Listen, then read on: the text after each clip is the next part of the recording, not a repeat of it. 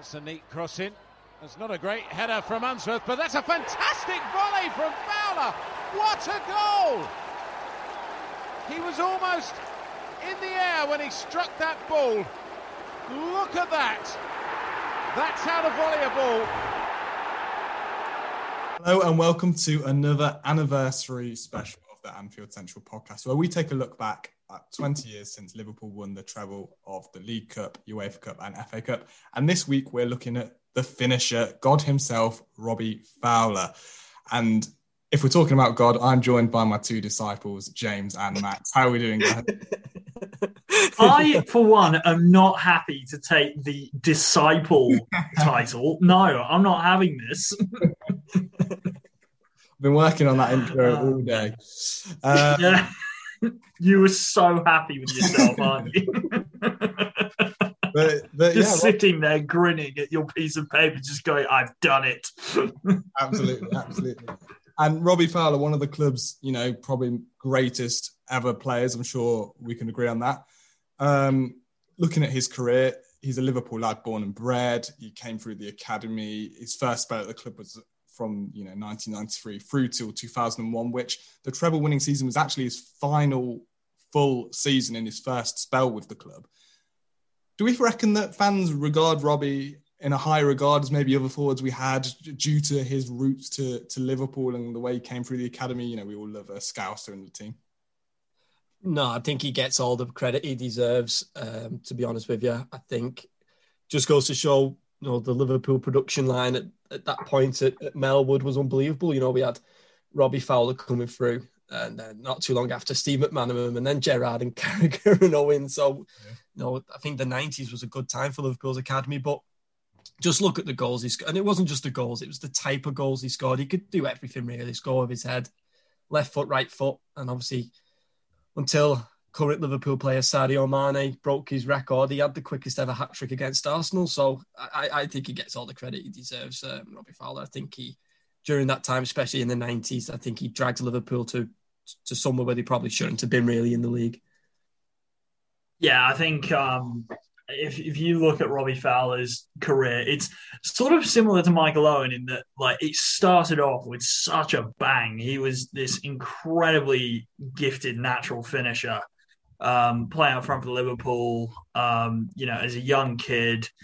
As James pointed out, scored one of the fastest hat-tricks in Premier League history against Arsenal, held the record for ages. He was a phenomenally talented player, but similar to Michael Owen after him, he just tailed off with injury issues.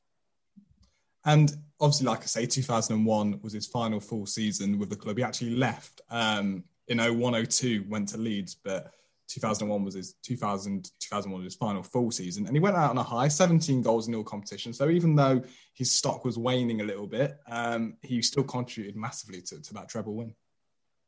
Yeah, he was just a huge factor. I think, again, we've spoke about it before many times on this anniversary podcast, where the balance of youth and experience was so vital to that Liverpool team. I mean, like you say, he started in 93, and then if you go through to the 2000 and 2001 season, he was been in the first team for 7 years at that point, which you probably forget. He was still just before his 30s at that point. So he was still a relatively young striker. But yeah, I think his leadership as well. I know he captained a lot of those games, and captained us in the FA Cup final. Him and Jamie Redknapp lifted the trophy at the end. But I think his experience in some of those big games, I think he scored away at Charlton on the final day of the season to help secure top four. So yeah, I think it was pretty huge what he did that season. Yeah, I mean, he's not going to get the same attention as Michael Owen did. Obviously, Michael Owen was this golden child of not only Liverpool but English football. Whereas Robbie Fowler, he'd always, most of the time through no fault of his own, I think, courted controversy, with the accusations about him doing drugs and being a bit of he probably was a bit of a party animal, let's be honest. But I don't think he was ever held in the same esteem outside of Liverpool, unlike Michael Owen. And I think that did contribute, especially to him falling out of favour a little bit under Gerard Houllier. because Gerard Houllier, he was known for being such a hard ass, for lack of a better term, when it came to players going out and drinking and that sort of thing. Like Robbie Fowler was, he was one of the Spice Boys. He was known for going out and having fun and that sort of thing, and that just really isn't a Gerard Houllier player. But he was still a phenomenally talented player, and he made a huge contribution to the treble season. Yeah, I think he was just so naturally gifted in terms of finishing as well. It's something that it's, you can practice all you want, and practice is obviously massive, and hard work is, basically 50% of the game, but he had the 50% of talent as well, particularly when he was in and around that 18-yard box. How do we compare him to other forwards we had at the time? Obviously, Michael Owen we talked about there, but Emile Heskey as well, who we've done a show on before. All three very different types of forwards. Do you think they all complemented each other quite well in the various combinations we saw during that season? Yeah, I think they did. I feel a little bit sorry for Robbie Fowler that season. I don't think he probably got the game time he deserved because of obviously how well Michael Owen and Emile Heskey worked. Like you said, we've spoken about it on a previous anniversary about Heskey, where he would do all the dirty work and he would link all the play up. And, it was just a different type of player to Robbie Fowler. And I think when you've got Michael Owen at the same time, if you started Michael Owen and Robbie Fowler, two similar type of players, I think some defenses would have found it a little bit easier to defend against. But I think when he came in, I think, he just showed his class and his experience, really. And I think that's why, this team went on to be so successful during that 12 months. I think one of the benefits of Fowler is that sometimes you need a game breaker. Like Michael Owen and Emile Heskey, brilliant players they weren't the types to just do something insane out of the blue, like a shot from outside the box or a hard to execute volley or something like that. Like both were, I'm sure, very capable of it, and Michael Owen in particular showed that he was capable of it on occasion. But I feel like out of the three, if you wanted a player to come up with something special, Robbie Fowler was going to be the striker to do that. And that sort of maverick nature in his play, as well as reflected his personality, I think. And I mean, he scored some really, really special goals for Liverpool, not just in that season, but previous as well. If anyone wants to look at a truly amazing goal of his, watch his goal against Mark Bosnich's Aston Villa. I think it was in the 98 season or something. Incredible shot. And you just look at the sheer number of goals he scored. He actually scored 163 Premier League goals, which places him in the top 10, in 8th place, and the highest ever Premier League goal scorers. I think Harry Kane recently overtook him to take 7th place. And you think that, the strikers that have played in the Premier League over the years, that is, that surprised me personally. And I'm wondering if that would surprise a lot of people who made that goes to show just how underappreciated he perhaps is in this country. Yeah, I'm quite surprised. No, now you've said it. I think it's because if you look at his Liverpool career, the first stint was only 7 years, 7.5. And he wasn't at Leeds for very long. Then he went to Man City, which isn't the Man City that we know. It was a struggling Manchester City side. And then he came back to Liverpool. So I think if you work it out, he's getting 20 plus goals every single season. And I think what we've become accustomed to now is that's the norm. That's what's expected of a striker when you sign them these days is, we sign a striker for 50 million, you must get 20 plus goals a season. But I think a young lad to come through the academy and to save Liverpool a fortune instead of going out signing a striker, I think he's very undervalued. And I think just because of the time at the likes of United and Arsenal dominating that era with their strikers, I think that's how he gets overlooked. Yeah, I mean, like before he started to fall out of favour, his goal scoring record was absolutely ridiculous in the Premier League. Like I've got his statistics here now. In the 94-95 season, he got 25 goals. 95-96, 28 goals. 96-97, 18 goals. I mean, like, these are world-class figures that we're looking at here. There is no doubt about it. He was just a truly incredible finisher. And I think Liverpool, when he left, And then not too long after, you have Michael Owen go. I think he was the first of that sort of group of really special number 9s to leave the club. And yeah, we were the worst for it, I think. And then you contrast that with only 26 caps for England. And it seems a bit ridiculous, really, when you think of the goals he scored and how England around that time, late 90s, early noughties, were really kind of basically failing at tournaments, let's be honest, international tournaments. We think he's a victim of, around the time he was playing, England had a lot of strikers. You think, going from Alan Shearer and Teddy Sheringham through to Michael Owen and Wayne Rooney?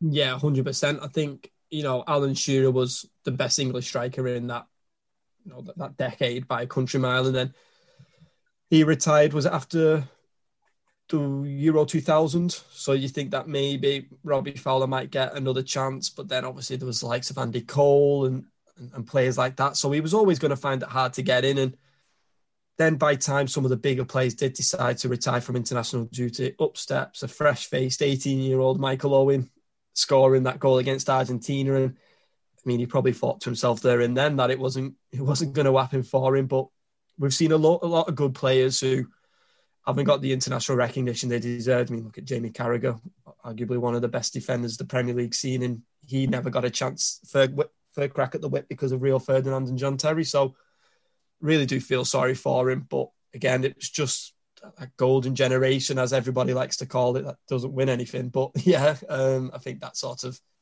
halted his international career.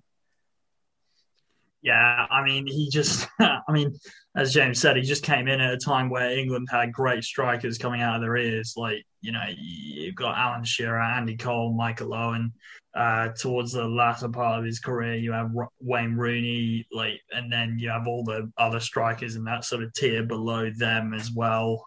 Teddy Sheringham for one. I mean, yeah, there were just a ridiculous amount of strikers. And again, I think that sort of that image issue that he had for a while, I think would have halted his progress as an England striker for a while, unfortunately. Even though Sven-Goran Eriksson didn't mind going out for a cheeky pint every now and then either, I don't think. Absolutely. And obviously, as James said earlier, he had spells at Leeds and Man City before coming back to Liverpool in around 2006 for a bit of a swan song. Came in the January of that year, and you really kind of stayed for 18 months or so. What do you remember of him returning from that time? He seemed to obviously have lost his pace a bit, but his kind of natural killer instinct was still very much there. My first memory when he came back, I think he made his debut against Birmingham. He scored like an overhead kick in the last minute or the last 5 minutes. And I remember listening to it on the radio when the commentators going crazy, and then it got disallowed for offside. So I think that just sort of summed up how it was when he came back. I mean, don't get me wrong, he scored some really good goals, and he was important to the team in terms of penalties, etc. But I think that was the time with Hicks and Gillette where Liverpool was sort of counting every penny and seeing what was the best offer they could get at around that time. And I think it's fair to say his second stint wasn't as good as his first, but nevertheless, you could see in certain situations he still had that goal-scoring touch. And I think even when you lose your pace, you still know how to score goals. Yeah, I mean, he was never going to come in and be the Robbie Fowler that he was, 10, 11 years prior to that. Like, he was a experienced head in the dressing room, someone who could come in, post the occasional goal, a calm head in European ties, which is a big thing for Liverpool.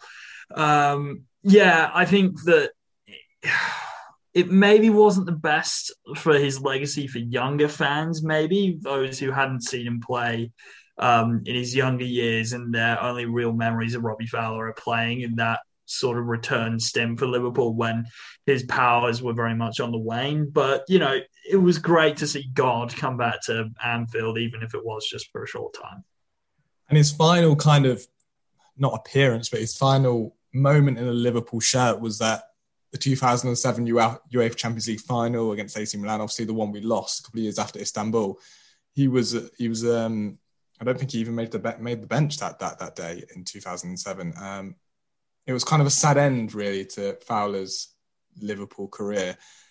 Do we think that was Rafa being maybe a little bit disrespectful to a club legend, or we know that Rafa's very cold and he's not one for, sentimentality, and is very much, you're not good enough for my bench, so you don't make it. But either way, for me, it was kind of a bit of a bittersweet end to Fowler at Liverpool.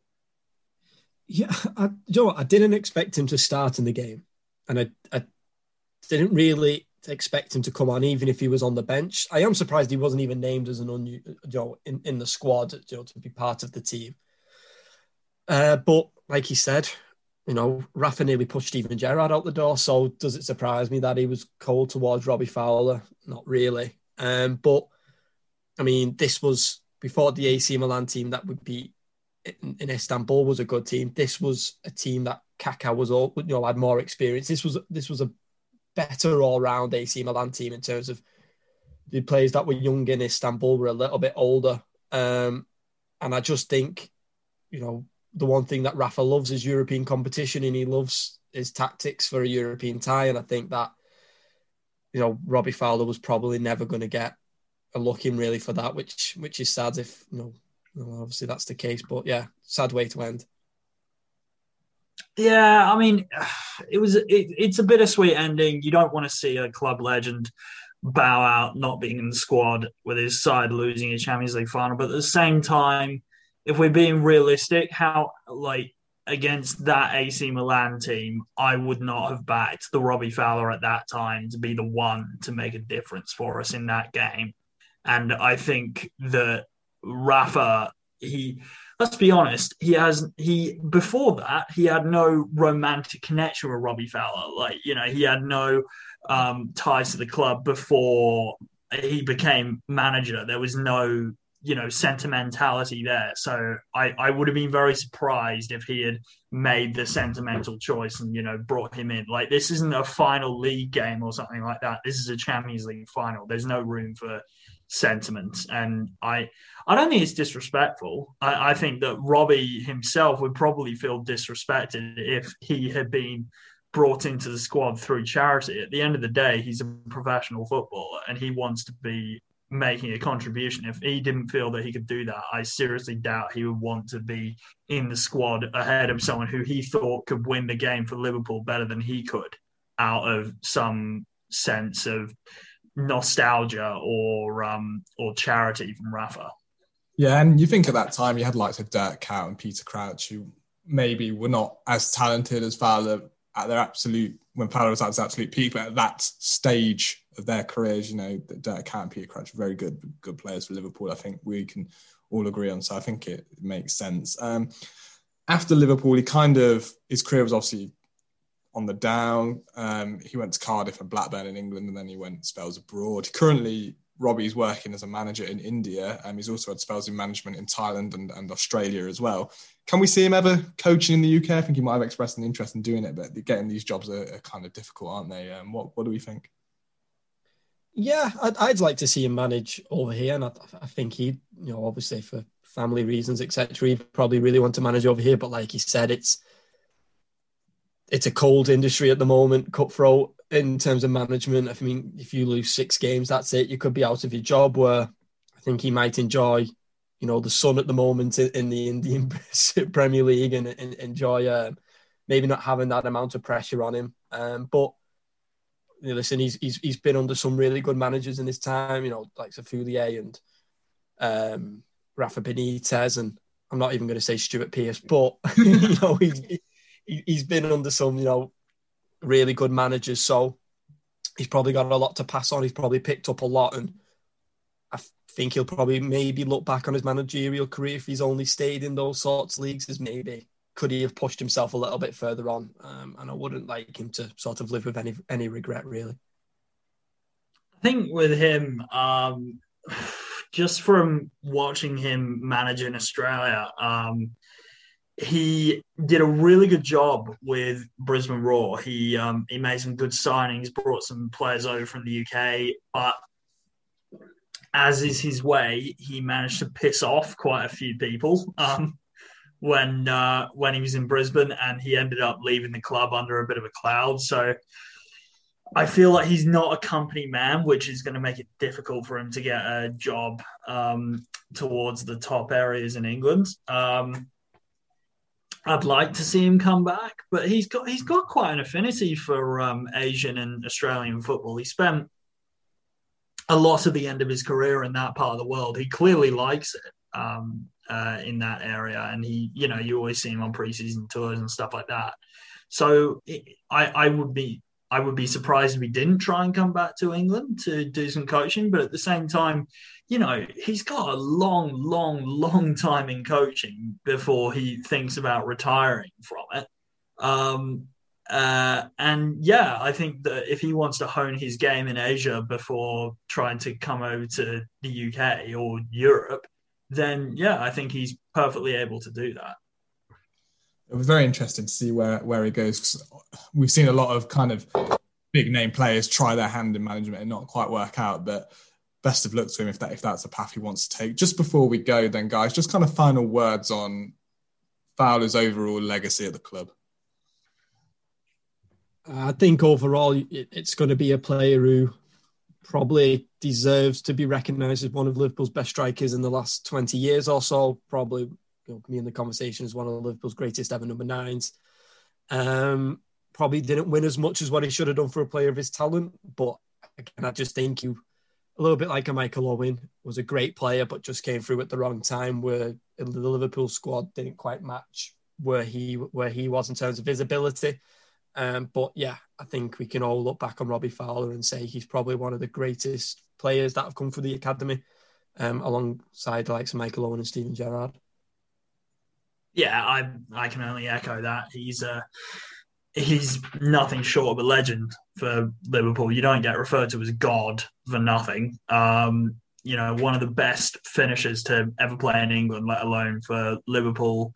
Unfortunately, through various factors, his peak was not as long as it should have been. But I don't think anyone who's ever watched Robbie Fowler will tell you that he was a boring player to watch or that he was, nothing special. He was capable of scoring every type of goal, from the 2-yard tap in to the 25-yard thunderbolt into the top corner.